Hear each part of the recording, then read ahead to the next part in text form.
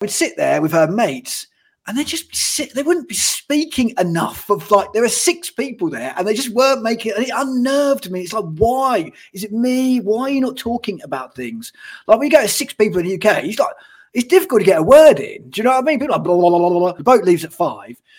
5:35, there's people vomiting in the corridor outside. So they go full on. They've got karaoke in libraries, on trains, everywhere. Kicks off, it's quite tranquil.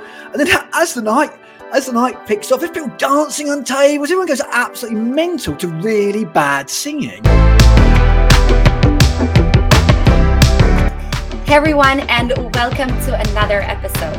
I met this guest exactly a year ago in sunny and hot Helsinki, Finland, for my video singles guide to Finland. Joel is originally from the UK, but now lives in Helsinki and runs a popular Instagram account, VeryFinnishProblems, where he shares hilarious memes and videos. So welcome to Joel. Great to have you here. Really excited to continue our conversation about Finnish culture, because last time we saw each other, we really had to rush. I think we had 20, 30 minutes to film. I can't believe it was a year ago. Is it literally exactly a year ago?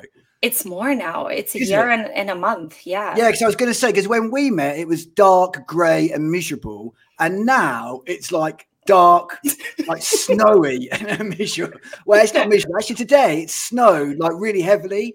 And it's quite beautiful. So the first day when the snow comes, it's really beautiful. And you think, oh, magical winter wonderland. And then day 2, you've got to dig your car out. So it's like suddenly the magic disappears. But I'm sure you're aware of that in Toronto, aren't you? Don't you get lots of snow? No.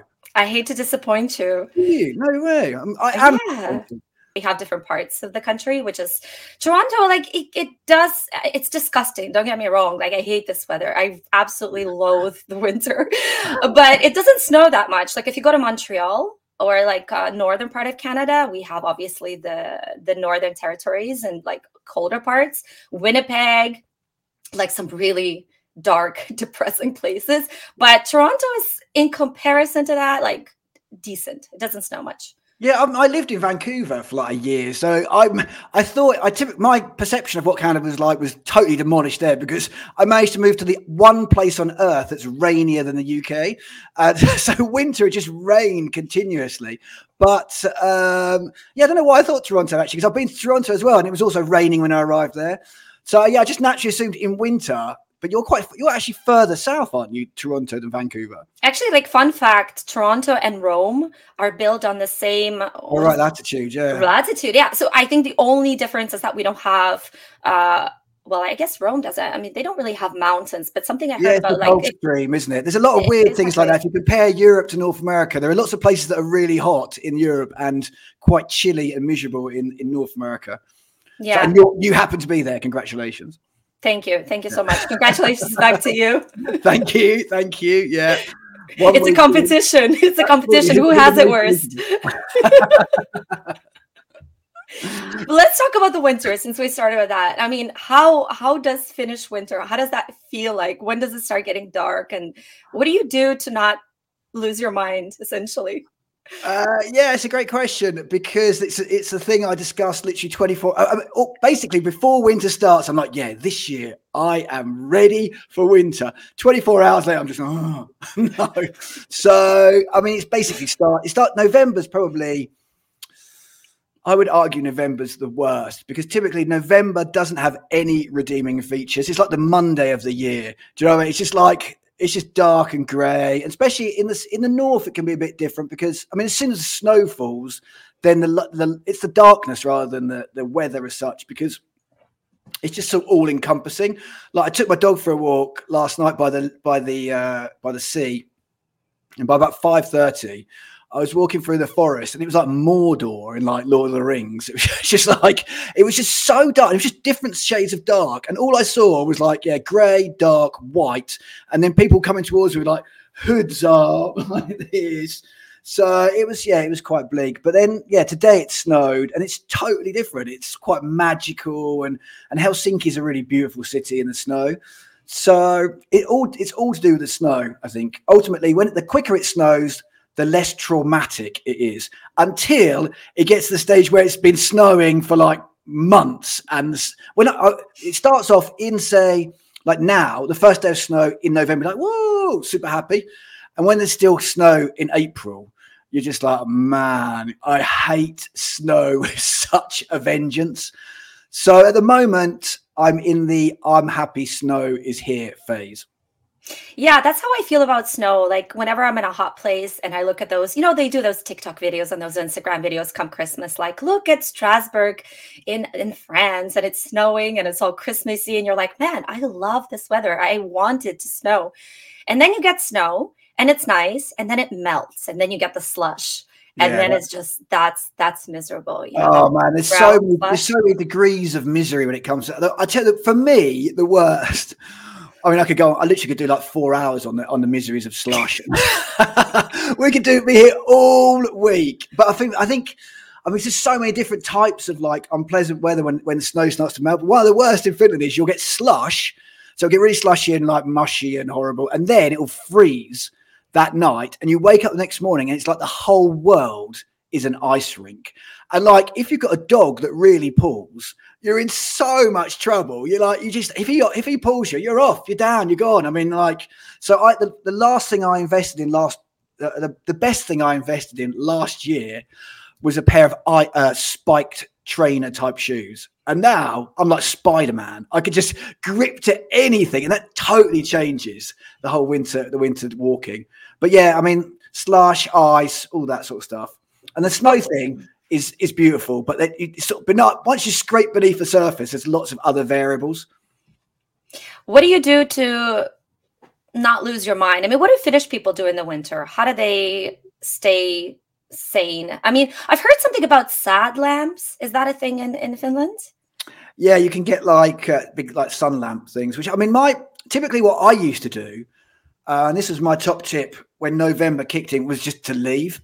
So I would just go to Spain. My mum used to live in Andalusia, so I would go down to like Alicante. I'd go to like Malaga. It's beautiful. Barcelona, and that was beautiful. That actually worked brilliant. I'd stay there often from November till December for like a month or so, and sometimes Tenerife I'd go to, which is like another sort of in the sort of North Atlantic, in the Atlantic bit. But basically, stay there for about a month, 5 weeks, and then come back. And then I go again in sort of March time. But now my children are too old, so I can't take them out of school that long. So thanks, kids. So now the flying away to sunshine options out the window. So now what I do is a cane chocolate is a good shout. Like not the healthiest option. I also do karate, so I do got quite a lot of sports. And I did invest a couple of years ago in the biggest sun lamp that you can find. It's literally, it's like, I can't really show it on your screen, but I'm trying. It's like a sort of wok size. Imagine a big wok. And I was quite skeptical about these sun lamps, but I fired it up in the kitchen and it's like you're on the beach. It's amazing. It's just a different type of light. So I literally sit in that for about 8 hours a day. And that definitely helps. So yeah, sun sort of, there is a name for it. Some sort of like, yes, it's like a lack of sunshine sickness basically. And that definitely is a thing. So sun lamps, chocolate and martial arts are my top tips. Nice. So fake sun, taking your anger out and getting the sugar intake. Absolutely, yeah. Lots of kicking and punching. My son also comes to karate with me, so it's an opportunity for me to legally punch and kick him, and he could do the same to me. So that combination seems to do the job. And also counting the days until we're back in spring. I mean, I hate to wish away time, but I am very, very clear in my mind that the winter equinox, so the shortest day, is about, I think it's December the 22nd. So as soon as we get there, then we're on the pathway to sunshine again. Do you feel that Finns get different? Like, do they get depressed in the winter? Do you see any difference in the way they behave? Oh, yeah. I mean, you'd have to be very, very, almost like insanely cheerful, or maybe just insane to be able to keep up the cheerful attitude in winter. I mean, it's just that's the thing I actually quite liked about Finland when I first came here, is the very dramatic differences in seasons. Like in the UK, we have like 2 seasons, which is basically summer and rain and a bit of fog. So here there are very distinct seasons, and Finnish people are very distinctly different in each season. I mean, summer and winter, it's totally different. I mean, ultimately when it's -10 or 20 or -30, you are not hanging around outside. You're wanting to get home and get into the warmth as quickly as possible.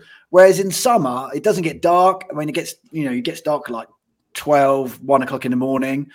So people don't really, you just stay up as much. You don't sleep as much. The quality of the sunlight and summer in Finland or in the Nordics in general, it's just so beautiful. I mean, even just like the way the sort of the brightness, and so it's literally polar opposites. You couldn't get more different, and that is inevitably sort of reflected in how people are.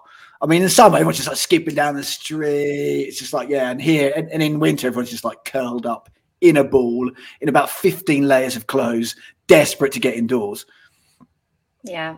It's interesting. When I was in Sweden this summer and in Norway, and this is the first time that I've experienced, I guess, polar nights, but I can't really exactly say that they were polar nights. I'm not really sure if that's the case, but it would get dark around like 1 a.m. Something like basically like what you just said. And it's really weird what that does to you, because when it's, let's say 12 a.m. and it's still kind of light outside, you actually don't want to sleep because you have a feeling it's 8 o'clock and you're like, oh, I can go on forever, And then you get the extreme darkness, because in the winter, like what time does it get dark at the moment? At the moment, it's getting dark about 20 to 4. Wow. So it gets, I think the latest it gets, Helsinki is far south, so it's really as far south as you can go. So I think probably the earliest it will get dark is about maybe 20 past 3, and it will get light about 9. So you have about 6 hours of daylight. But I mean, if you go to Lapland, I mean, they've now started their 3-month period of darkness, which, I mean, I have no idea how people handle that. My mother-in-law, she lived in Lapland. She was a teacher up there when she was young, stayed there for a year. And in the summer, they have 3-month days of daylight. So it's also totally bizarre. I mean, she was once washing her windows in the house she was in, and some bloke walked down the street and like, Rita, what are you doing? She goes, I'm washing my windows. She goes, like 3 a.m. in the morning. She had no idea, because it's just like the sun's up all the time. So, and you'd think that'd be quite cool, but I've been to Lapland in the summer thinking, oh, how cool it would be to experience non-stop daylight. But after about 2 days, I had my head wrapped, I had sunglasses on, head wrapped in a towel, pillows against the window, because you can't sleep. It's a nightmare. So, yeah, I don't know how people live there, to be honest. I mean, it's beautiful, but it's very, very extreme. Yeah, 100%. So for anyone that doesn't know about you, obviously a lot of people know you through Instagram and your memes and videos. Tell us a little bit about why you came to Finland and how long you've been here. I mean, when I first came here, there were 2 reasons people came to Finland typically.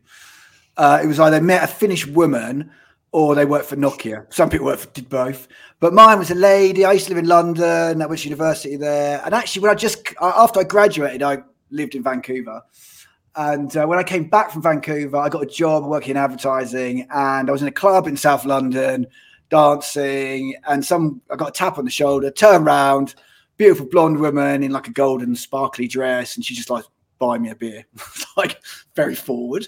Just like, so I did buy a beer, and then I asked her back tomorrow for a cup of tea after the club closed. She said no, and then next time she said yes. Then we got together, and it was weird actually, because when I first met her, I was physically I always had a bit of a weakness for blondes, so I was very physically attracted to her. She was quite exotic and a bit elf-like, and sort of Nordic, obviously, and so I was physically attracted to her, but like, on a sort of mental level, didn't know sarcasm. All my gags were falling flat. She wasn't laughing when she was meant to laugh. She was laughing when she wasn't meant to laugh.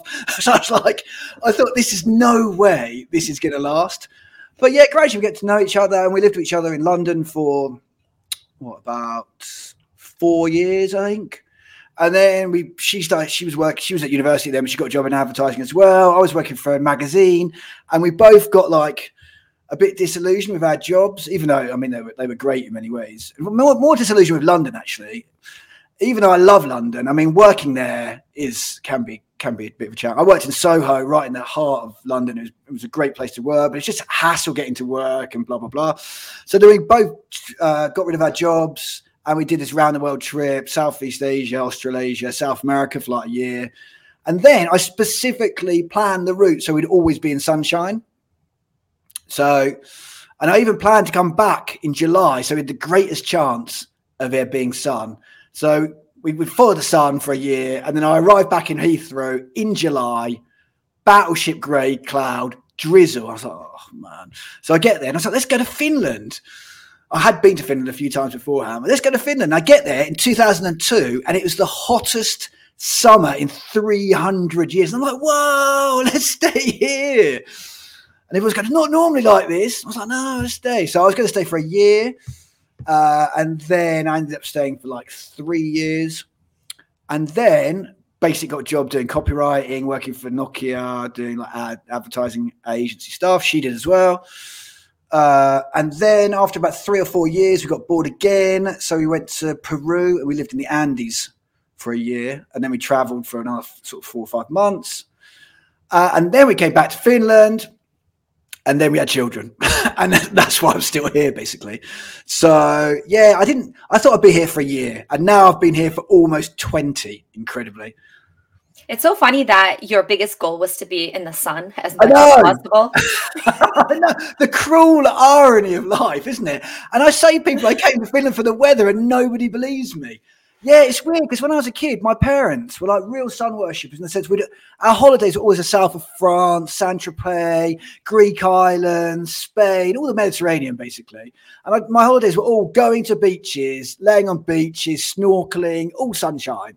Never would we ever go anywhere skiing. I mean, I couldn't even ski until I came here. So, yeah, snow. I mean, I've always quite liked snow. In the UK, when it snows, we always get like at least 3 or 4 days off. So it was like, yeah, it's brilliant. But like, yeah, never in my wildest dreams did I ever think I'd end up going somewhere colder and snowier and darker than the UK. Yeah, I love that you came to Helsinki and you didn't do, it seems like you didn't do much research and you just expected it was going to continue being hot like this. Like Finland, it must be a hot country. Yeah, I mean, I sort of knew winter was coming, but it seemed so distant. And I just thought, I've always liked sort of moving to different countries just because I like to be sort of challenged I like the mundane to be interesting. Do you know what I mean? Like going to the post office when going to the post office is a challenge, it just makes life more sort of like, life more intriguing. And that's why I've moved and lived in different places.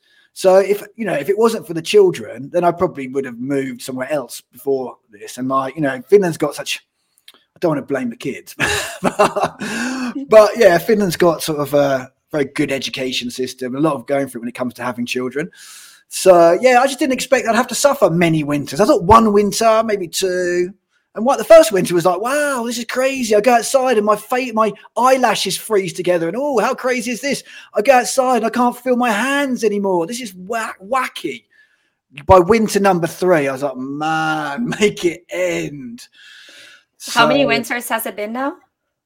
Well, as I said, I went to Peru, so it's probably been about 18 or 19. Low. I mean, yeah. 19 winters. Yeah, maybe. I mean, I do go away for winter as well, as I said beforehand. So maybe, as I said, I've been here probably almost 20 years. It's interesting, though, that like you mentioned the first date when you just started dating your then girlfriends and the sense of humor, because, I mean, the Brits are known for their great sense of humor, sarcasm, banter, all that kind of stuff. How do you find, like, overall, has there been a huge culture shock when it comes to communication with Finns? When it comes to humor or directness or anything like that?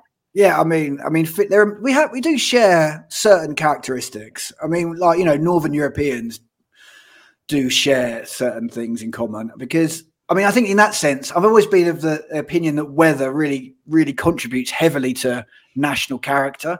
And while our weather in the UK is very different to Finnish weather, but there's a lot of commonalities. I mean, we both have quite shocking, it's cold. It's colder more than it is sunny and warm. So, but yeah, I mean, the British character is, and you can talk even about English character in comparison to the other nations of the UK, but like it's very different in terms of basically every element. I mean, English people talk lots typically. I mean, of course, but inevitably I'm generalizing, but I think stereotypes do have a basis in fact. And like, I even see that when I go back to the UK, like I'll go to a shop and go to the supermarket, buy some stuff, go to till, and like they're like, all right, darling, how's it going? Oh, the weather's terrible. What you been up to? I don't know this person. I'm literally putting my things through the beeping machine.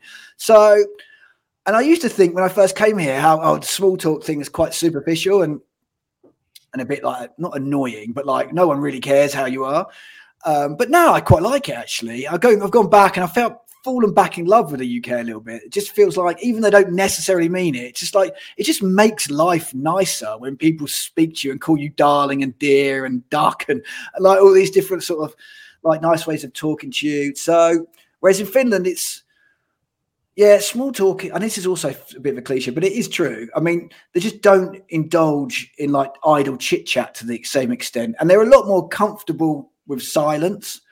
Like when I first arrived, yeah, I found it really difficult to, and even when I met my girlfriend in London and I didn't know any Finnish people until we met, and I went out of them like to the pub and we're just sitting there, and she's like a gregarious Finn. Her family are gregarious, like they're outgoing and they're not sort of stereotypically Finnish, but like we'd sit there with her mates and they just they wouldn't be speaking enough of like, there are 6 people there and they just weren't making it. And it unnerved me. It's like, why? Is it me? Why are you not talking about things?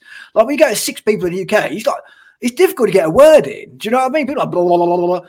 So yeah, that is a bit of a shock. And did you feel like it was up to you to entertain people? Because that's how I feel usually when people are really shy and timid. I'm like, okay, someone needs to take charge and entertain these people. Yeah, a bit like a juggling chimp. Yeah, I was like, yeah, I just because I couldn't bear the silence. It'd be like, it made me uncomfortable. It'd be like cold sweating. I'd go to like family parties and there'd be like 10 old grannies sitting around in silence, just sipping coffee and eating cake. And like, come on, why are we here if we're not communicating? Why are we even bothering? Do you know what I mean? So yeah, I felt that a lot. But now I actually did an interview today actually with it's Hufvudstadsbladet, which is terrible. It's a national newspaper, the biggest Swedish-speaking newspaper in Finland. I've just butchered the name actually, so any people who are Swedish listening to that, forgive me. But it's like, and I was talking about this whole silence thing, and yeah, it was a real struggle. But they were asking me how Finnish I felt like since I've been here, and I was like, well, I would never be Finnish, but I've definitely gained Finnish characteristics, and I think one of those is the fact that I'm comfortable in silence. I can sit in silence and I don't start getting cold sweats and make excuses to go to the toilet, which I think is a life skill. So yeah, it's interesting to me to hear that you're comfortable with silence, because you're one of the most like gregarious, open, chatty people that I've met. And I think it's maybe the fact that that they're comfortable with it, because a lot of times when it's like you're with another person, and especially if you don't know them well, you feel like you need to fill up the space with the chatter. Yeah, that's how I feel, But if you know that someone's like super comfortable with it, then you think, well, maybe it is comfortable. And then you kind of feel better about it. Do you know what I mean? So I think it's that they don't have an issue with it. So maybe you have less of an issue with it. Yeah, absolutely. Because I think if people are silent and not talking, they're just bored. They're just bored of being with me. And I need to come and think of some entertaining thing to inspire them to engage. And also my background is, I studied history at university, but my background I studied history and creative writing. I did London School of Journalism and University of Greenwich. And when I left work, I basically got a job in sales. And that initially involved ad sales. And that basically involved questioning people and getting them to speak. It was a bit like in the same way if you trained journalism, it's like asking questions, open questions, and getting them to speak. And when someone wasn't speaking or wasn't engaging with my questions, it felt like failure as well. So in that sense, it's just like I've sort of been trained to get people to speak, and when they don't speak, it feels like I'm failing them. But now, of course, it's not like I don't feel I have to wring it out of them. And also, if they've got nothing of interest to say, why bother saying it? Yeah, they do have a saying. Silence is, what is it? Silence is gold. So yeah, silence is gold. No, what is it? Talking is silver. Yeah, exactly. Yeah. I've actually got a t-shirt of my merch shop, VeryFinnishProblems.com, listeners, if you want some merch. Yeah. And that is a t-shirt which is silence is gold. Oh, silence is gold and duct tape is silver. And it's got a person with like tape over their mouth. So that's actually quite popular in North America, because there's loads of like North Americans who claim Finnish ancestry in Canada as well, actually, around like the Great Lakes. About 750 North Americans in the US who call themselves Finnish Americans, and they love like Very Finnish Problem stuff. So yeah, I sell a lot of merch, and my books. I sell a lot of books there as well. I really love your Finnish merch. It's hilarious. I actually went through your t-shirts. I don't know where you came up with those slogans, but they're gold. Yeah, I mean the slogans, because that's what I did as a copywriter, was all like slogans and ad campaigns. So it's just literally putting on a t-shirt, but they're fun to do actually. And it's weird actually. The ones you think are going to be the best sellers, quite often, like my best selling t-shirt just says "nonine," which is like this Finnish phrase for like, it's sort of like an all-encompassing phrase. It's a bit like how Canadians go "eh," at the end of every sentence. It's a bit like that. It's like this phrase you can use for everything. What have you noticed that is really important for Finns to live a great life? Like, I know one of the things is space and having summer cottages. Is there anything that you've noticed that where you're like, Finns really need a lot of this in their life? Yeah, I mean, summer cottages and space is definitely up there, and the sort of the nature. I mean, I'm from the countryside. I'm from like a place called Sudbury in Suffolk, which is, I mean, my local football team, who I quite passionately support since the age of 7, is called Ipswich Town, and their nickname is the Tractor Boys. So that gives you an idea of where I'm from. It's all sort of farms and, like beautiful. They're very quintessential English villages with thatched cottages, cricket on the green, like as you imagine, picture postcard. And so I'm from the countryside, but here they take countryside to a whole new level of like, I mean, literally in summer. I mean, if you go to on Juhannus, which is midsummer, every city in Finland is quite. I don't know how probably in Sweden as well. They celebrate midsummer, but basically everyone leaves the city and goes to the forest. It's the only time in Finland that you're guaranteed that the roads will have a traffic jam, because everyone's leaving the city to go to the forest. And there are something like 500,000 summer cottages, which are basically little cottages in the forest by a lake. In the middle of nowhere, and they're brilliant. I mean, I go totally feral when I go to mine. I could literally go there, start like grow a massive bag, massive beard, get a stick, killing fish, berry picking, mushrooms, brilliant. So I think that's a great way. They're really very much in touch with nature to a different extent to what I'm like. I mean, I'm from the countryside, but in the UK, there's very few places you can get lost and die. Just like, do you know what I mean? You can't go off and wander off into the wilderness. Where I'm from, it's like a well-kept garden. I mean, you're probably in the Highlands of Scotland, in parts of Wales, the Yorkshire Dales, maybe parts of Cornwall. But here, I can leave Helsinki, even 20 kilometres, and find a forest to get lost in and get eaten by a bear. So it's a very different type of wilderness. So forest, space. I mean, sauna is absolutely. I mean, it's a cliche, but there are some ridiculous, like 5 million saunas here, and yeah, I mean those are and winter sports, stuff like that. I mean, all the things that you hear about that are sort of cliched Finnish things to do are very sort of essential to Finnish well-being, I think. It's funny that you mentioned that the nature can actually kill you, because I just put a reel up recently, and it was a Finnish woman living in Brazil. She got quite a lot of hate. She's been living in Brazil for 18 years. I saw that video. Yeah, right? It's interesting. Yeah. What did she get hate for? Well, because she hated a bit on Brazilians, and I think she was just dissatisfied with the fact. Quite complimentary to Brazilians. She wasn't. Are they quite sensitive then to?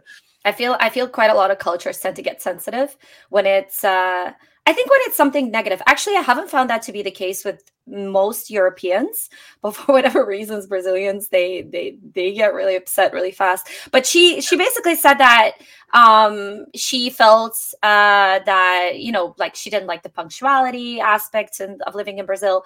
But in the full video, she does say that I asked her a question, or we asked her a question, what do you think is happier, Brazil or Finland? And she says Finland, after having spent 18 years in Brazil. And she says the nature aspect is so much better. And then people are like, what are you talking about? We have Amazon. And she said, well, nature in Brazil can kill you, whereas nature in Finland is really nice and safe or whatever. Now you mentioned the bears, like, lady.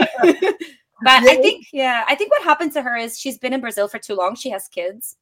So she feels she's a bit stuck. And I think she's now missing those parts of Finland she probably didn't resonate with to begin with. Like, she probably must have been bored. She hated the weather. And, you know, maybe it felt a bit too silent for her. So she left to the extreme polar, like, opposite of that, which is Rio.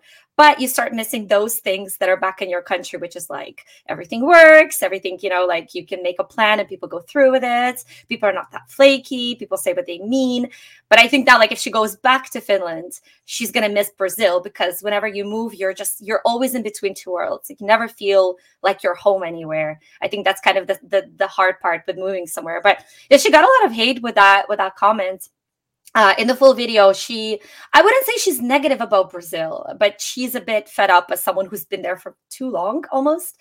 But so it's funny you say that, and that's where the nature kind of comes into play. Yeah, that is strange. I mean, she's probably got better forest skills than me. So, but I totally feel her feeling that she's not at home anywhere. Like, I've left the UK like over 20 years ago, and I haven't ever really felt the urge to go back. I've been going back quite a lot recently, and for various like family reasons. And I've started to actually fall a bit back in love with the UK as well, and even envisage myself maybe like one day moving back. And I think it's a definite. But then I do feel like, you know, people said to me, "Oh, like, you know, how Finnish do you feel?" And even though I haven't got Finnish citizenship, I've got residency, and I could, you know, if I did the language test, I could probably get citizenship. But the idea of me, I will never be like Finnish, and I feel like I'll never be like totally resonating with English people anymore, because I've missed so much of like cultural things that have happened in the last 20 years.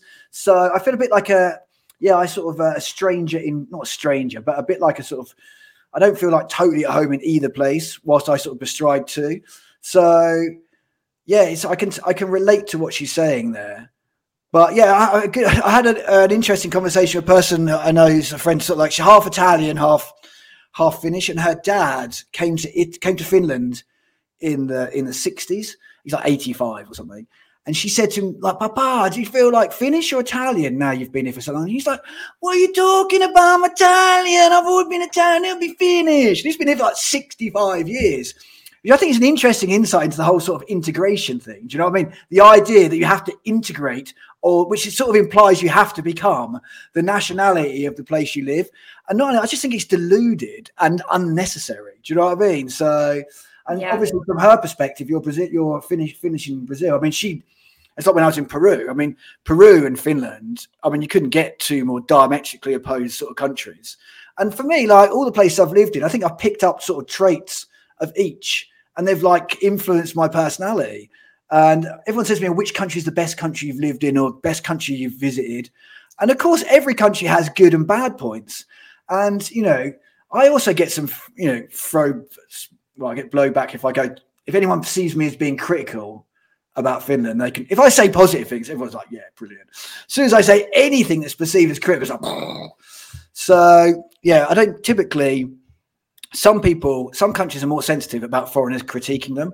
I think in the UK, you could definitely get, I mean, British people take the piss out of themselves all the time. And I mean, so I don't think there's such an issue, but I think it definitely depends on the country. And it'd be interesting to know what the sort of unifying theme is that makes some countries more insecure about themselves. I mean, in Finland, it's quite a young country, and unlike many European countries, it was colonized rather than being a colonizer. So I think that, you know, that could have something to do with it. And it's also got the big brother, little brother thing with Sweden, and it's a bit like, I think Finland in many ways is a bit like Scotland or Ireland. Ireland is to the UK. But, It's interesting. I think Sweden is actually quite in Norway as well. I found they're quite receptive to being criticized. Like I haven't had a lot of backlash, and I created 2 videos. One is this is the loneliest country in the world, and the other is why it's so hard to find love in Sweden. Both are quite negative, you know. And I haven't like Swedes. They mostly agreed with those videos. Like I haven't had any backlash from that. It did happen in Brazil. It could be because maybe the foreigners judging their country were from Europe. I'm not really sure. But the thing is, I think it's also like if people are not so happy in their country, they might also be more upset about things that might potentially be true because they're like, well, we're stuck here. We have to be here. We have no way of leaving.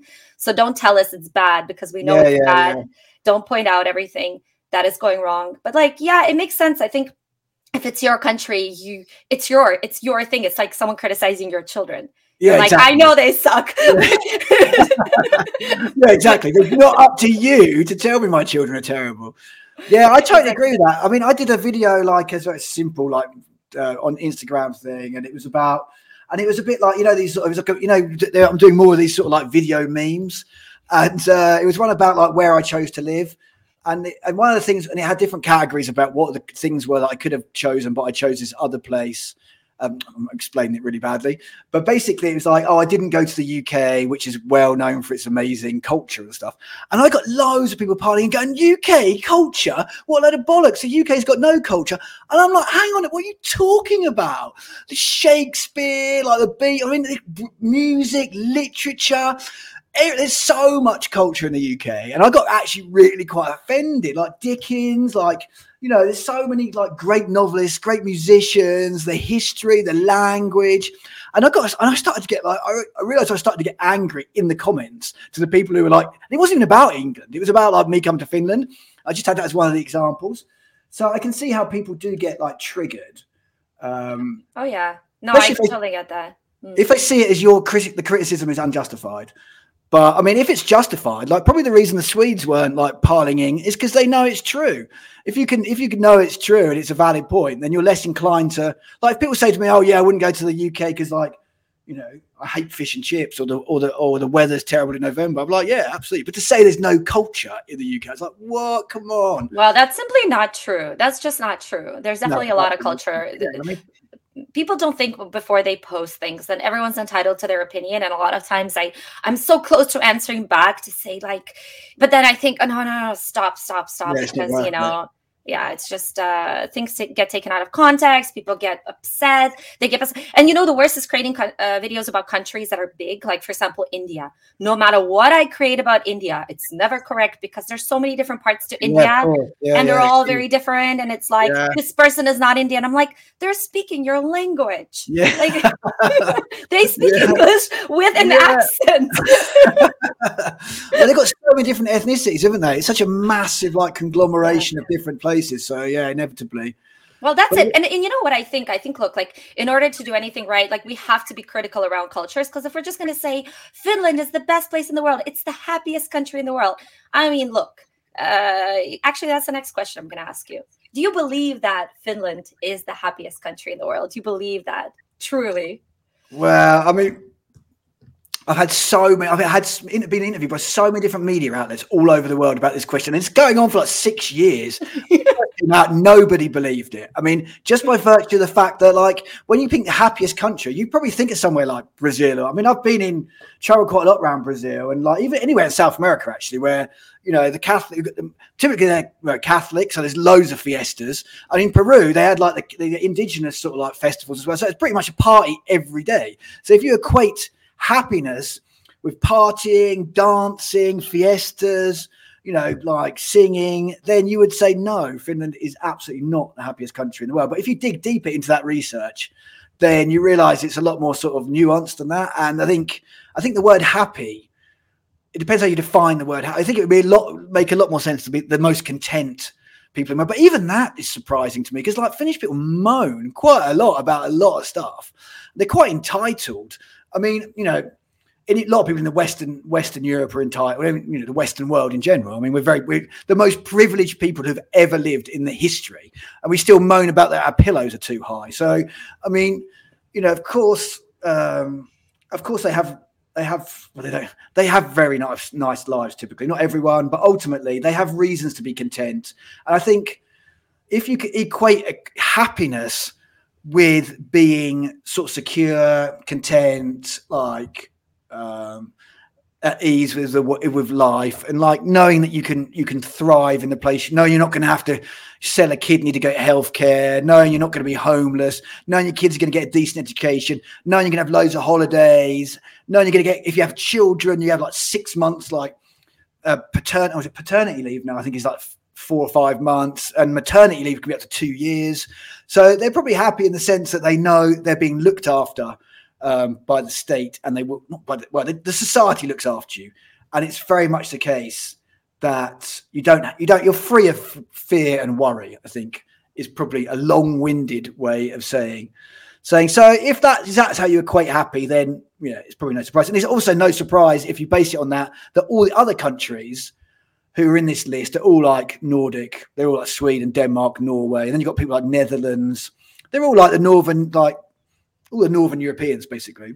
Exactly. So true. Yeah. Whenever I look at those lists, I'm always skeptical, but exactly, I 100% agree with you. Like it's not happiness. It's not like, woo, party, it's skipping down the street. Yeah, it's totally. Exactly. It's more like quiet contentment about the fact that life is predictable, safe, and that there's nothing really to worry about. But whether or not that makes someone happy that's another question. Because I mean, we know that like depression rates are through the roof, specifically in Western countries. Because when it takes you 2 hours to go get water or to go to the market to get some food, your brain is busy thinking about the task at hand. You don't have time to be like, but am I really happy? That's not a question you ask yourself. But like when your base needs are taken care of, that's when you have time to start complaining about this is wrong and that is wrong, and you know what I mean.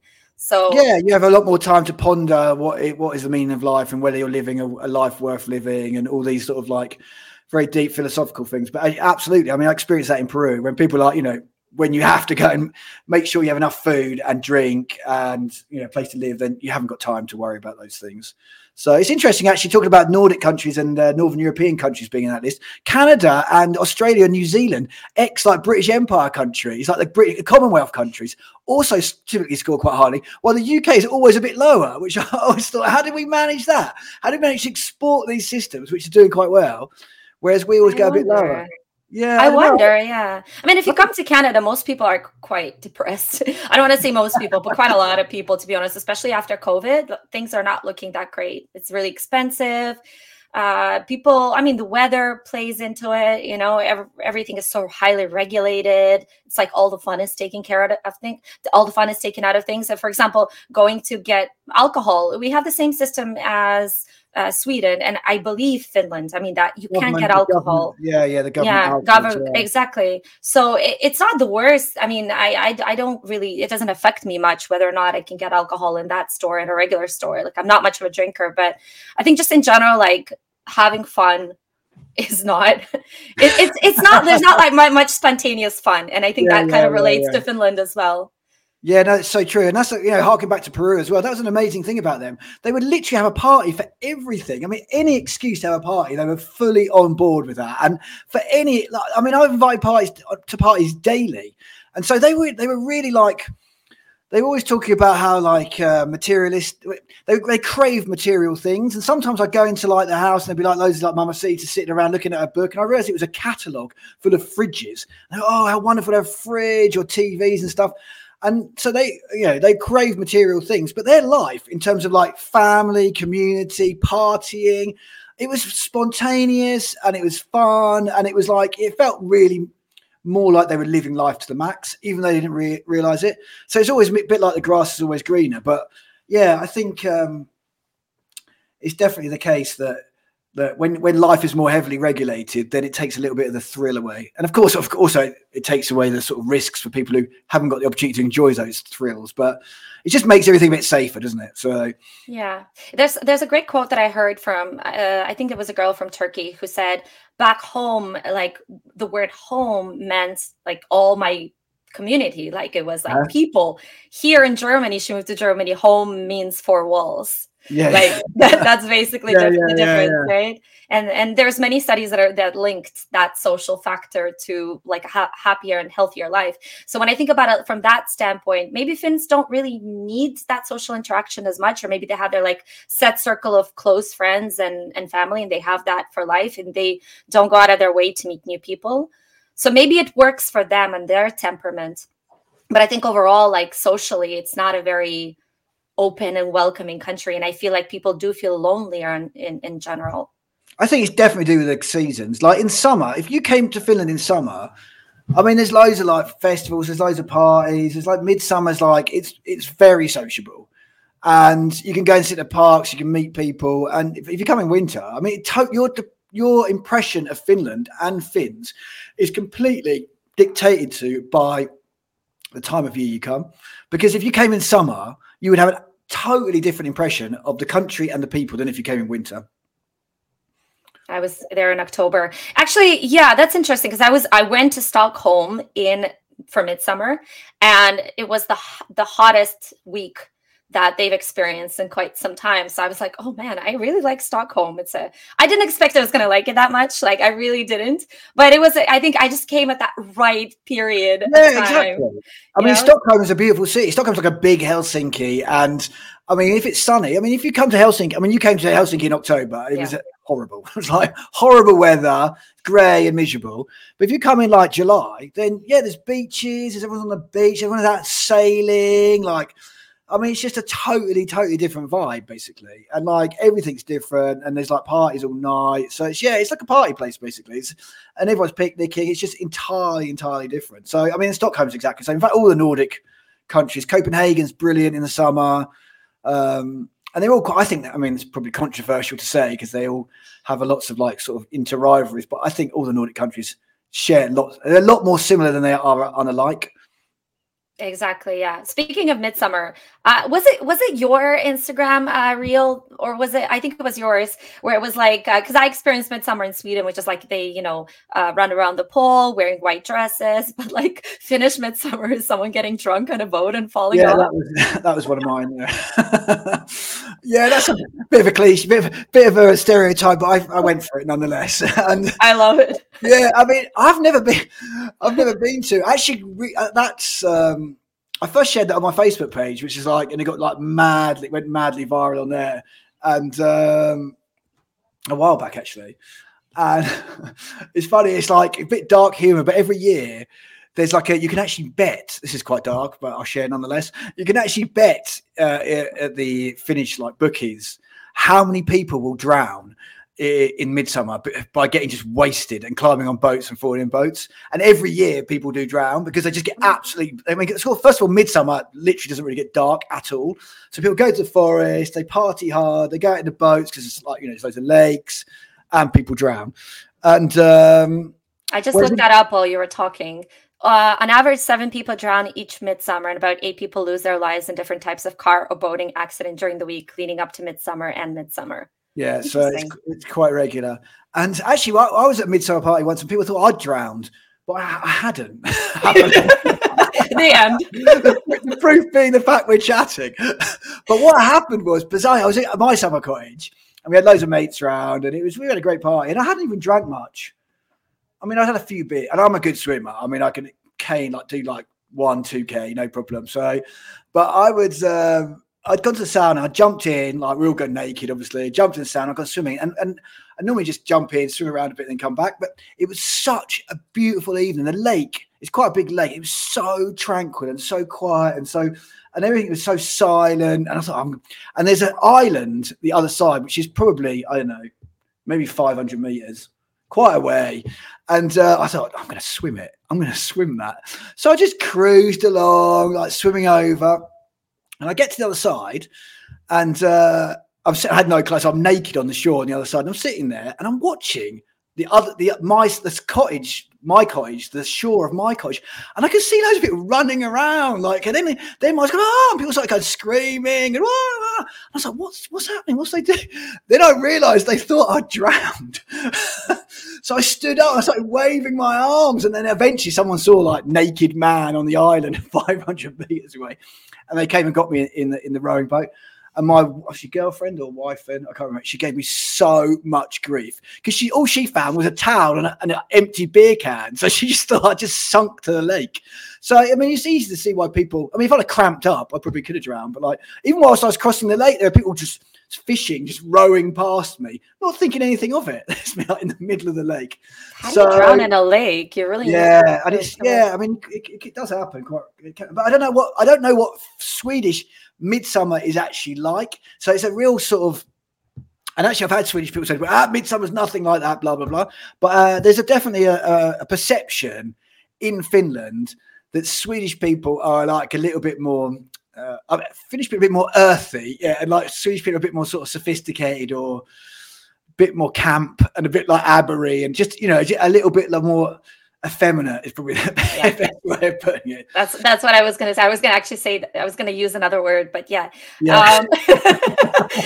especially like Finnish man, the gruff, silent Finnish man compared to like the metrosexual kind of Swedish man. Yeah, I don't know. I don't personally know. I've got one of my good mates here is like Swedish, and he's he doesn't really adhere to that stereotype at all. Although I do know some. When I was in London, I did meet some more like metrosexual Swedish men, but I think it's more city versus countryside. Do you know what I mean? If you go to the city in Finland, then you get sophisticated men as much as you do in Sweden. But like, it's countryside. You go to the countryside in Sweden, you go to the countryside in the UK. I mean, countryside people are different to city people the world over, aren't they? So I think that's more likely. But that is it's a stereotype that's I mean, in Finland, in Sweden, they just think Finns are just like mad, drunken, raging, like sort of barbarians. Whereas in Finland, they think Swedes are like slightly camp, effeminate, and a bit crap. So yeah, it's so interesting. Even speaking of Brits, like the perception of Brits around the world. Because for example, in Europe, when you think of Brits, you think of people that are going to get piss drunk, pee on something, get into a fight, break something. It's like boy me, like yelling at each other. But like if you think of Brits in North America, then you think of really posh, educated people. From BBC. Like that's the impression. It's just so funny how I don't know why that's come about. It's because in Europe, Brits go on holiday in Europe typically, and the people who go on holiday, for example, Spain. There's like 1 million Brits loads of Brits go on holiday in Spain, and going to Spain is very cheap. So the type of the Brits, it's like America's going to Cancun. Do you know what I mean? The people who go to Cancun are not the same people who are going to go skiing in, I don't know, some fancy ski place. So it's a sort of socio-economic type of people who go to Spain. I mean, I've been to Spain, so it's not like I'm being a snob or anything, but like people go to Spain to get wankered and to party. And English people, they're quite loud anyway. And then when they get drunk, they're even louder. And then there's football. Like we love our football. I love football. And English and blokes, when they go abroad and support football, I mean, there are football hooligans in every European country, but we have a bit of a reputation, and it has kicked off in the past because we like singing and we quite like fighting and we like drinking. So, I mean, it can kick off. So those are the people that most Europeans come into contact with. But in North America, you don't get those people going to North America. You get the more like sophisticated. And if you meet a Brit, it's more like they've gone there to work or live, and they're going to be a different type of person. So you get the more James Bond-esque perception of Brits. Whereas like in Europe, they see a different type of Brit. And so, yeah, I mean, Greek, all the Mediterranean countries, I mean, we spend loads of money over there, but we're insufferable. I mean, of course, there are places that you can go where it's a happy medium, but there's some horrible places in Spain. And it's not just Brits, actually. I mean, Finns, all Northern Europeans, Germans. It's just that we're just probably louder. We speak a language that everyone understands. And in terms of popular culture, like, we've probably had we've got a wider, there's more films about and music and all that sort of stuff. And also Brits, just by their relationship to Europe, is like, we've always sort of ignored it. And like, we're an island. We don't want anything to do with them. We're British. We're not European. So yeah, we're a bit obnoxious, loud, annoying. So I think that's why. So yeah, I totally understand it. I agree. I mean, I've been to places like Magaluf in Mallorca, which is full of actually both, like Brits, Irish, Irish and Irish as well, and also Germans, but they have their own little part where they get drunk and pretend it's Oktoberfest every day of the year. And I've also been, I haven't been to Benidorm, but I've been around that area. Benidorm's what I had in mind, actually, when I was talking about horrible places. Like, Benidorm used to be a tiny little fishing village. Benidorm was like Cancun. I mean, I've been to Cancun, and I went there because I thought I'd check it. I was in... I can't remember where I'd come from, but I was traveling around. I'd been to a cool place beforehand, really chilled out. I went to Cancun to check it out. And I went there and I was there for about an hour and then I left. I was like, this is hideous. And it's exactly like Benidorm. Beautiful beach where you can't see the sand at all. Loads of high rises and both were like beautiful little fishing villages that were just totally taken over by Americans and by British. And like, you can go to Benidorm, never speak Spanish. You never even see Spanish. It's all like British hotels, British full English breakfast, English pubs. Everything's English. And a lot of English people, they like to go there because they just want to be sunshine on a beach. They don't want Spain. They just want Britain by the sea. And that's what Benidorm's like. So, yeah. Well, when talking about parties and, you know, gatherings and things like that, what have you noticed in terms of like the difference between how Brits get together and how Finns get together? Is there any difference? I mean, in terms of like drinking, I've heard this where like everyone brings their own alcohol, own food a lot of times, and like they're responsible for what they brought. They don't really share that with anybody. Is that true? Yeah, I don't know. It's like the UK, there's a very different attitude towards like alcohol. Well, I mean, the UK is a different attitude towards recreational drugs for a start. So like, you know, in the UK, I mean, growing up in the 90s and there's just mad rave culture. Everyone's out getting wasted, massive raves. Like, I mean, the whole selection of like recreational drugs were at hand for anyone who wanted them. I go to my student union, you could score anything you wanted. It was totally normal. You come to Finland and like, basically, if you have a spliff, then as far as they're concerned, you'd be like a sort of total junkie. Do you know what I mean? There's no sort of like, so parties in the UK are a lot less geared towards alcohol, I would say. And they're more geared towards like recreational drugs. Whereas like in Finland, yeah, it's very much more alcohol focused. Of course, yeah, Brits like to drink as well. And absolutely, I mean, basically, I think when it comes to that, we're well known in Europe for being the people who, or statistically, the most who do the most recreational drugs and actually probably don't drink as much as we used to. So in that sense, I thought that was quite normal until coming to Finland and seeing that basically, yeah, people, they cane the alcohol. And yeah, I think the whole sort of like, I mean, buying rounds, for example, you go to a pub and if I go to a pub with my mates in the UK, I'd be like, my round, what do you want? And I just buy everyone drinks. And then everyone else just buys drinks. So people never buy rounds in Finland. And one reason is because it's like prohibitively expensive. Do you know what I mean? It's really expensive to buy a round. So I think they do like guard their alcohol a bit more, and it's like their alcohol. Whereas in the UK, it wouldn't be like that at all. You just take some alcohol or wine or spirits and you just put it in the communal bar and then just do what you want. So maybe that's because alcohol is more expensive. Yeah. Maybe because, yeah, maybe. But I don't know.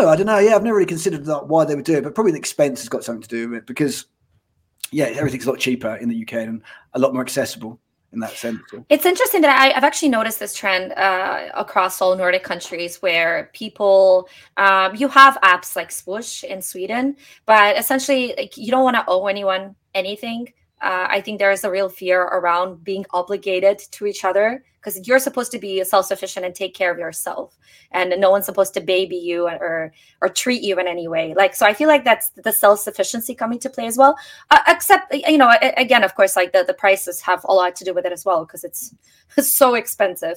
I was in Norway and we did a video and I was like, okay, guys, I'm going to treat you all to a beer. So I went and I see that jug of beer. And I come back to them and I say they didn't have beer.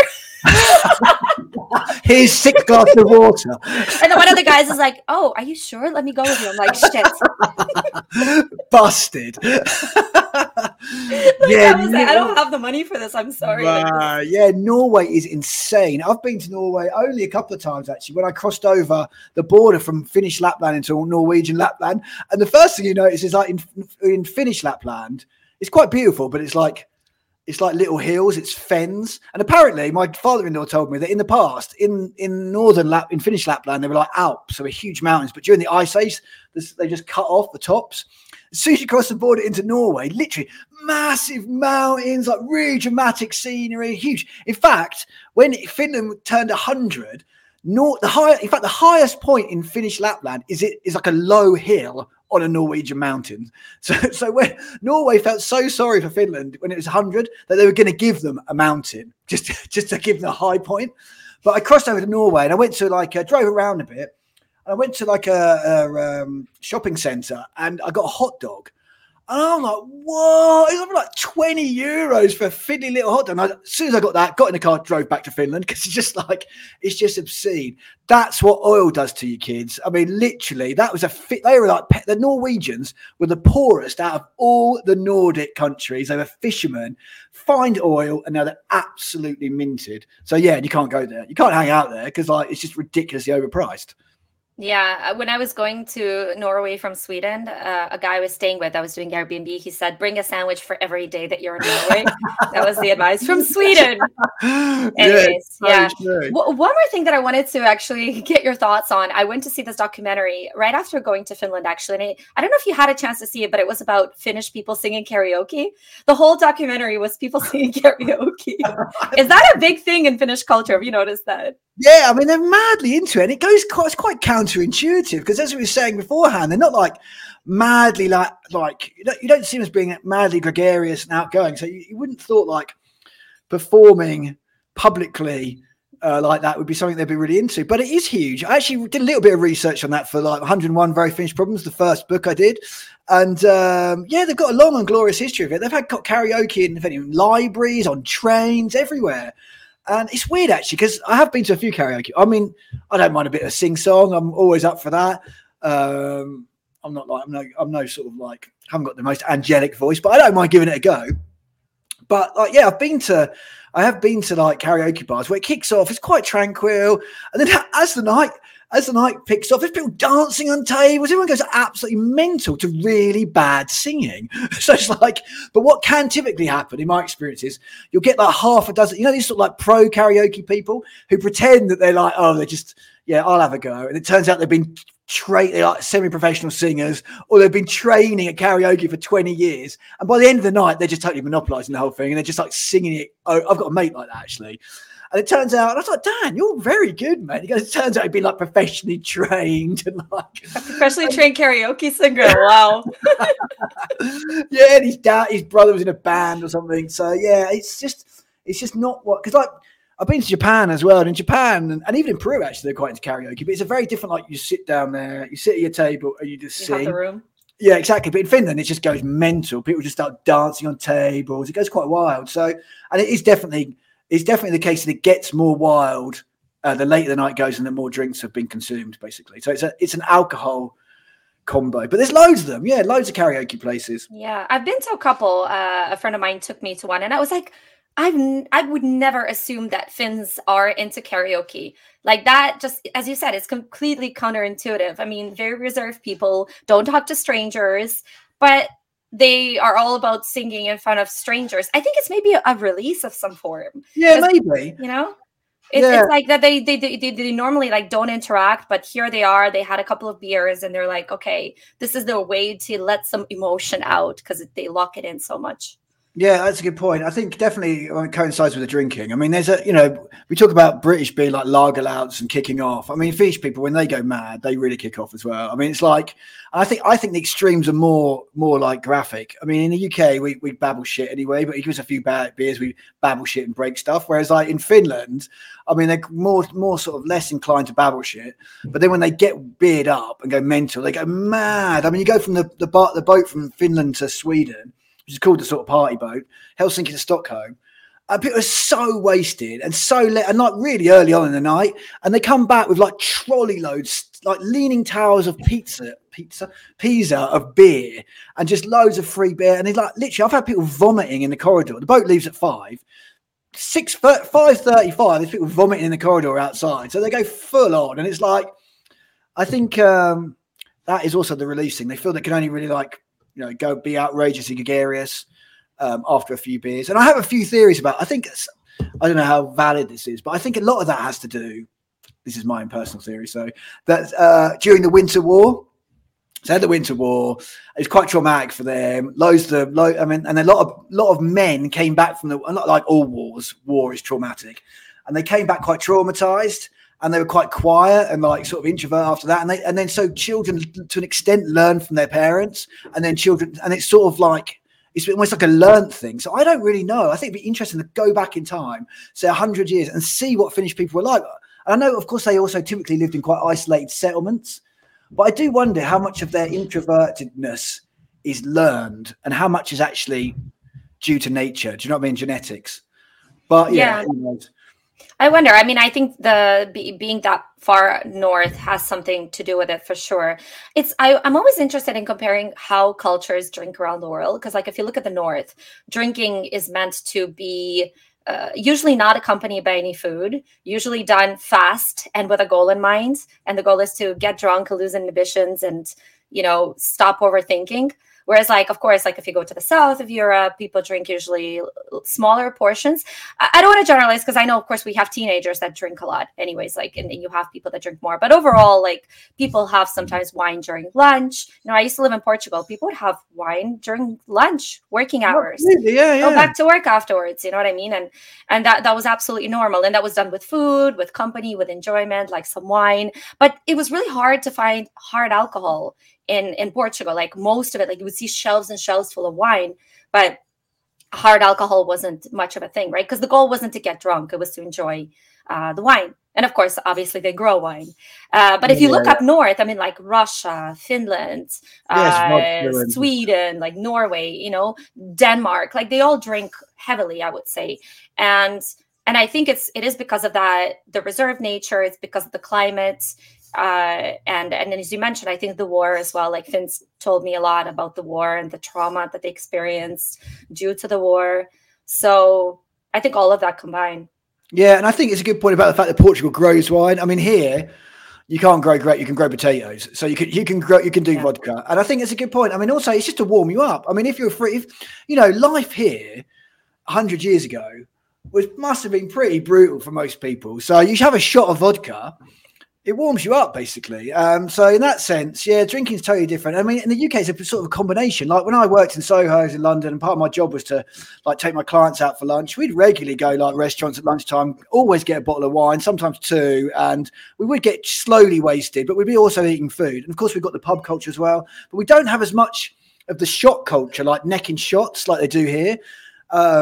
We're more like into beer, drinking pints and stuff. But here, yeah, it's very much like doing shots. I mean, I think alcohol is a bit of a crap drug. I mean, it's just like, I don't be laying in my own vomit after 2 hours. It just doesn't really appeal to me. Of course, I've been there. I've done that many times throughout in the past, like, when I was a kid and stuff and as I got older. But like, ultimately, yeah, the way I think the Nordics drink is more like they drink in the UK when you're a teenager. Let's get as absolutely as wasted as quickly as possible. But they don't really stop. Like, as I've got older, I'm like, no, I'm not really interested in that as much. I'd rather do the sort of Mediterranean, have a nice glass of wine, maybe a bit of fizzy, and just like stay quite together and get a bit of a gentle buzz. But yeah, here it's just like, let's get absolutely hammered. And that doesn't seem to stop at all. Like even into like older age. That's what I'm talking about. You go on the love boat or the party boat thing.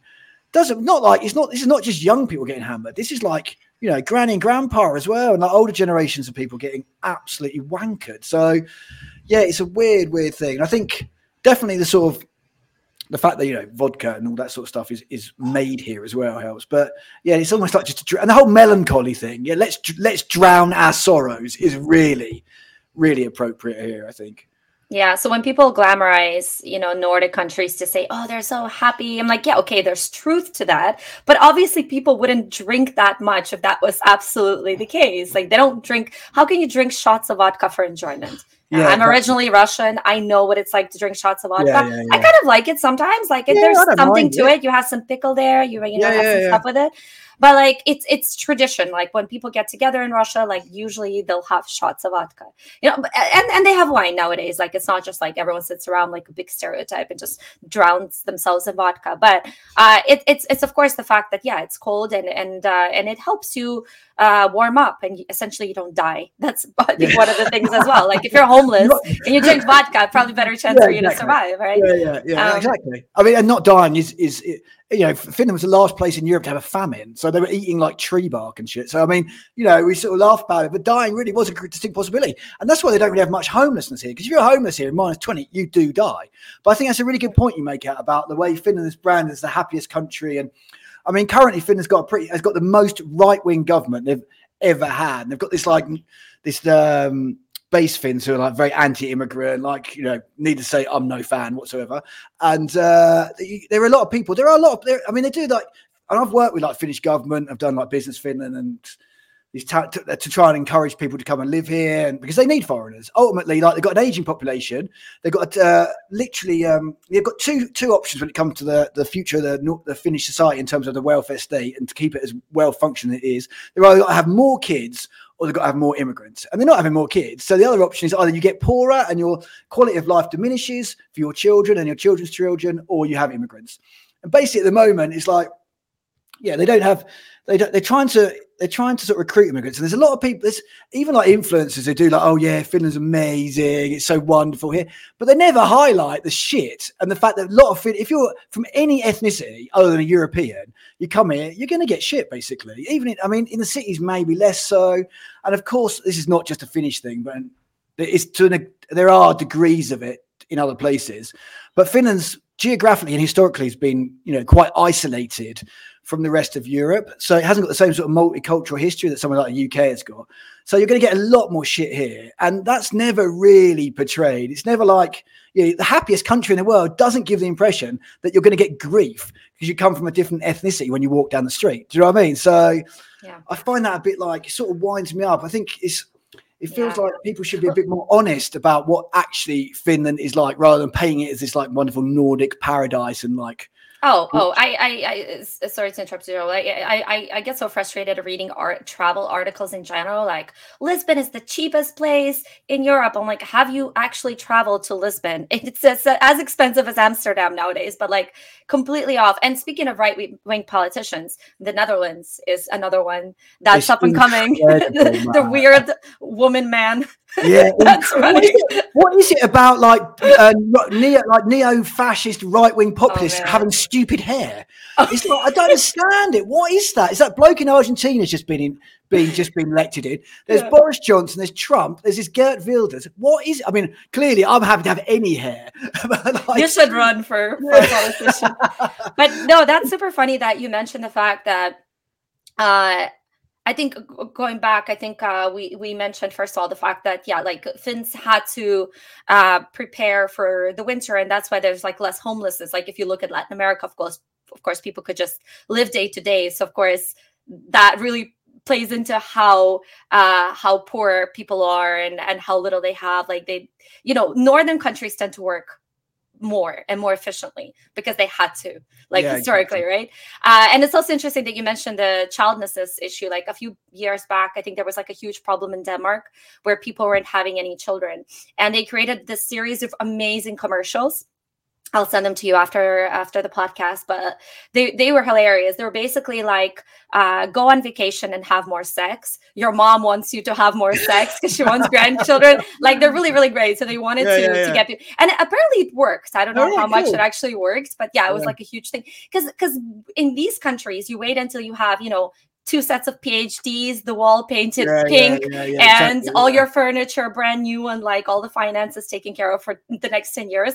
But like somewhere, in again, Latin America or Africa, it's like, well, you don't even know where you're living, but like you'll keep popping out children because you're not thinking that far ahead, But that's interesting. I'm going to ask you a few more questions, but one of them is, I guess, what is the thing that you love the most about Finland, and what has taken the most time to get used to, and something that maybe you can't even fully get used to?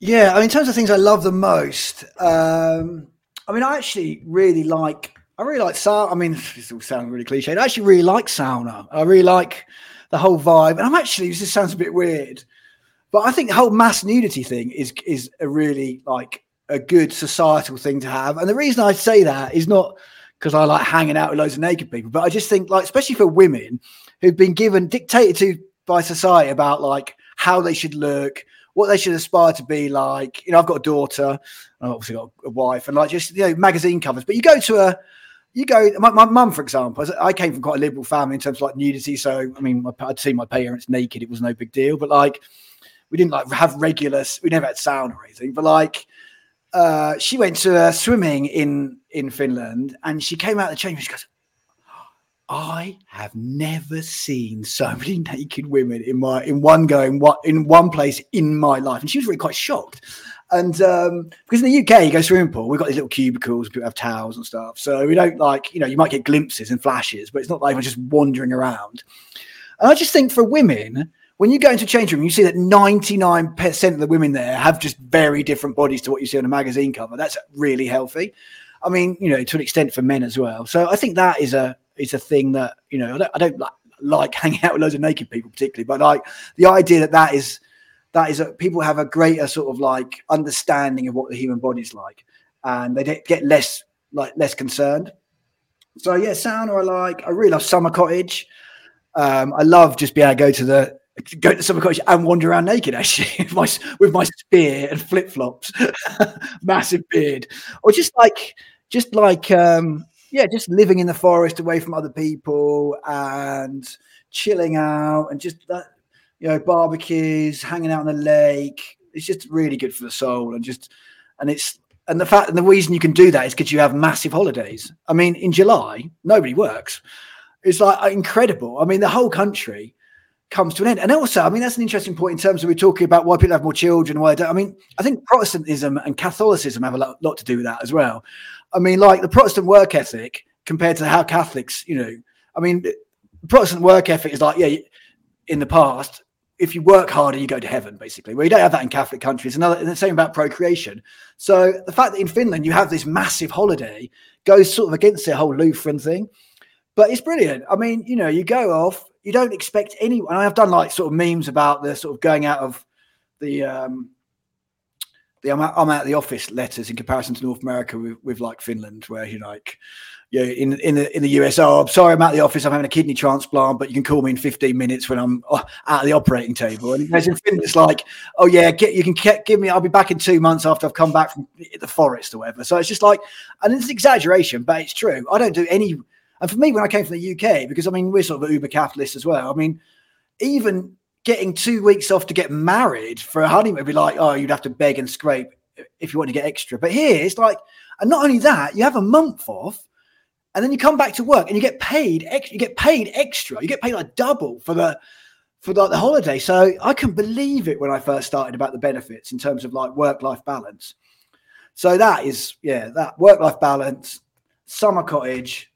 Of course, work-life balance is a bit different when you're an employer rather than an employee. But like, nonetheless, those are great things. I really like the fact there's the gap. Like the UK is still quite riven by class.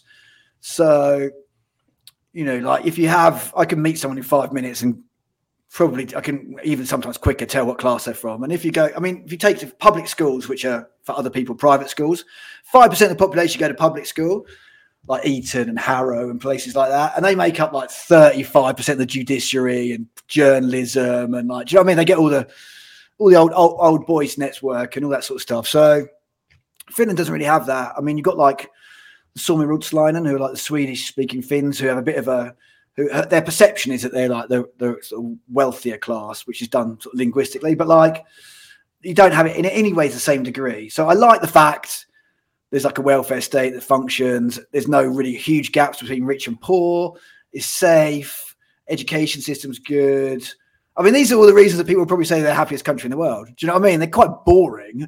But when it comes to like quality of life, not having people like dying on the streets, knowing that people can go to university, knowing you're not going to have to remortgage or sell your child on eBay to go and have an operation, knowing that you can go to the forest, like having a summer cottage. Lots of people have summer cottages. It's not like in the UK, you've got a summer house or a summer cottage. You're typically quite bourgeois. Here it's quite common. Having a boat's quite common. Like You can all go to the forest. You can all pick berries. You got this everyman law where everyone can wander into anyone's forest and pick berries and stuff. So yeah, they're all things I really like. And I really like summer. I love the summer. I mean, the summer is amazing. Like if the summer delivers, I'm very blessed. I've been to many places around the world, many beautiful and amazing cities. But I think Helsinki in the summer is one of the greatest cities you can go. I mean, it's just got everything. So it's like, it's chilled out. There's beaches, there's islands you can go to. There's all night, there's clubbing, there's bars, beautiful restaurants. Everyone's happy and buzzy and stuff.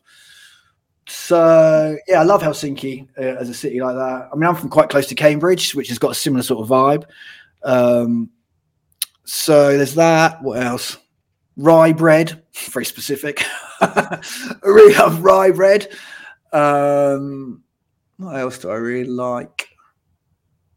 Yeah, I mean, I like the fact that people are comfortable with silence. I like the fact I can go into a room. I don't have to be like a juggling like chimp entertaining people. I don't have to constantly be funny and entertaining and witty. Because like when I worked in London, I'd go into, we had, as I say, we worked in Soho, quite very young sort of like company. And everyone was like, it's the end of the 90s, .com bubble, loads of money around. Everyone's quite obnoxious. But like you go in there and as soon as you walk in, bang, people taking a piss out of you, trying to like have this sort of banter and stuff. And it's quite funny, but it's exhausting to constantly try and be funny and entertaining and witty the whole time. So I like the fact I could just sit there and say nothing and no one's going to take the piss out of me. So that's nice. And what about anything that's hard to get used to for you? Any one thing? Yeah, I mean the winter is hard to get used to. It's not even the winter; it's the darkness. I mean we've gone full circle, haven't we? Winter is hard to get. That is when I'm at my most down. Actually, it's like, and I know it's the darkness. Not even the cold. Actually, I don't even mind. The cold is like quite hardcore, but it's a bit like it can be quite invigorating when it's like -20. Like whoa. And the snow is quite cold. And I've even got into skiing. I used to be terrible at skiing. When I first started skiing, my children would say to me, Issa, you're so bad. Look, I should be, look over there, Dad. There's someone who's even worse than you. And I'd turn around and be like an 85-year-old granny. Just like falling up. My Finnish, I've been here I should be absolutely fluent. And I can speak. And if I speak to you, you probably think I'm quite good. But as soon as we have a complicated conversation, then yeah, I'm rubbish, basically. I mean, I can get by. I'm all right, but I'm nowhere near as good as I should be. And, I don't want to blame the entire Finnish nation for my own inadequacies, but ultimately it's all their fault. But you know what, though? Finnish is such a complicated language. And I think if you can learn it, kudos to you. I mean, even if it took you 10 plus years. Yeah. I mean, I threw myself wholeheartedly into it when I first got here. And I was like, I'm going to learn it in a year. And I got really into it. And I got pretty good. And I went to lessons, blah, blah, blah. But then I hit this ceiling where I realized that people, and it's still the same now, I speak Finnish and within a couple of sentences, people revert to English. Because basically, one, Finnish people typically quite like to speak English. And two, they think they're being polite and doing you a favor by speaking English. And three, they probably get bored at the speed at which my conversation is taking, unless they're 5 and in the sandpit, in which case I'm brilliant. But you're right, though. It's the fact that if people speak English well, you don't have much of an incentive to learn another language. So it could be a little bit trickier. So we have a few minutes left. So I'm going to give you a set of questions that we're going to go through quick. These are from viewers that wanted to ask you these questions. So I'm going to go bulletproof for these. Okay. So we have 5 minutes. Let's go. Answers. Okay, go. Do people? This is a funny one. Do British take their time to open up? Very general. No. Is the answer to that. No, they do not. They'll tell you their life story after about 30 seconds. So no, they don't take their time. I think it's your point of comparison, huh? If you're comparing it against Mexicans, maybe, but yeah, maybe, yeah. Compared to Finns, no. Absolutely, yeah. Compared to Nordic countries, no. What are the minimum expectations from a girl in Finland? Minimum expectations someone really wants to go as low commitment as possible. What minimum expectations in terms of what they're expecting from a man? Yes. That's a good question. I think Finnish women are quite demanding. So I think if you're coming here hoping you can go where the fence is lowest, I think you're going to be in trouble because it's quite a sort of an interesting stat, actually, which rarely gets mentioned in the happiness thing, is that Finland has one of the highest levels of domestic abuse out of any, maybe in the EU, actually. You should check me before you sort of go to, but it's got a very high level of domestic abuse. And I think that could be because Finnish women are so empowered, basically. Do you know what I mean? They don't take any shit. So I'm not saying that's an excuse to beat your wife. That's so funny. Yeah, it's weird, isn't it? And they were the second country in the world to give women the vote after New Zealand. And they've had like Finnish prime ministers, Finnish presidents. I think they're the first country in the world to have a Finnish prime minister and an all-female government and stuff like that. So they've got a lot of Finnish women join the military. They're very boss women. You don't mess with them, basically. So domestic abuse is women against men or men against women? No. I mean, I think it's both, but I think it's predominantly men. I don't think it's necessarily. It could be women beating men, but I think it's more men beating women. But for being domineering. Oh yeah, I mean maybe, or just So I presume. I don't know. Yeah, it's weird, but that's one of these things, the sort of dark underbelly of Finnish society that's rarely mentioned, if ever. They don't like to bring that up, but I think I'm speculating again, but imagine with strong Finnish women, and I'm not saying it's an excuse to beat your wife, but ultimately that could be why. So yeah, if you're coming here hoping to get a woman easy, then you're going to struggle, I think. The expectations are high in terms of like the man has to earn a good living, that they need to have a high degree of education. Is that what you mean by high expectations? I don't know about that, actually. I don't know. I mean, as I say, when we met the first time, it was all like dating. I've never actually dated in Finland. I only dated a Finnish woman in London. So, I mean, I think it's really interesting with your videos where you often go to countries and ask women, would they rather have a native person in whatever country or a foreigner? And quite regularly they say foreigner, don't they? I don't know if that's just like, I don't know if it was more in Finland, but it's definitely, for example, I have many friends from different parts of the world, and I have a lot of English mates who are here because of Finnish women, and then women they met in the UK who came to and who then brought them back to Finland, like me. I know hardly any. I know a couple of Finnish blokes who have foreign girlfriends or wives, but I don't know nowhere near as many. And a lot of the men who have foreign wives are like sort of Thai wives or stuff like that. Do you know what I mean? So yeah, like Finnish farmers. Yeah, exactly. And a lot of that.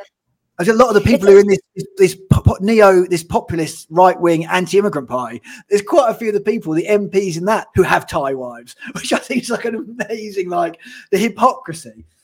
Yeah, usually it's funny when I do these interviews because, especially in Finland, I think most Finnish women, I mean, I've only asked this question to a few, but they had expressed interest in dating a foreigner. And I think it's because Finnish women are still more of conversationalists. They're still more open. Whereas like Finnish men, on the contrast, like they don't say much, they don't do much. They're just quietly there. I don't want to generalize, guys, but like it seems like Finnish women, they have some romance in them. You know, you've just lost your entire Finnish male audience.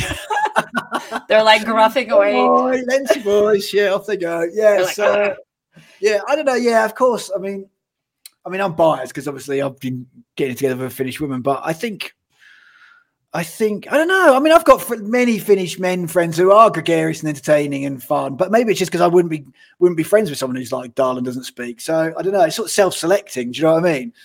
But I do think that Finnish women have a tendency to go abroad and meet, and they go to au pairs or they study abroad. I've got no research to back this up. So maybe they equally go abroad, and just Finnish women are more successful at pulling blokes when they go on holiday than Finnish men, which, may be the case. That makes sense. Yeah. Yeah. All right. And the last question is, do Finns show and express emotions? Yeah, of course. It's like they're Dr. Spock or something. No, of course they do. They do express. They do express and show emotions. They're just not as exaggerated. I mean, if you compare them to like Italians or something, you'll get like absolutely go out of their mind if someone beeps their horn at them, won't they? So it's like, yeah, they have different levels of sort of. They don't get as excited as easily as some nationalities. You watch Finns watching ice hockey, and they go mental. So there are certain circumstances where they go absolutely mental. And Midsummer and also May Day.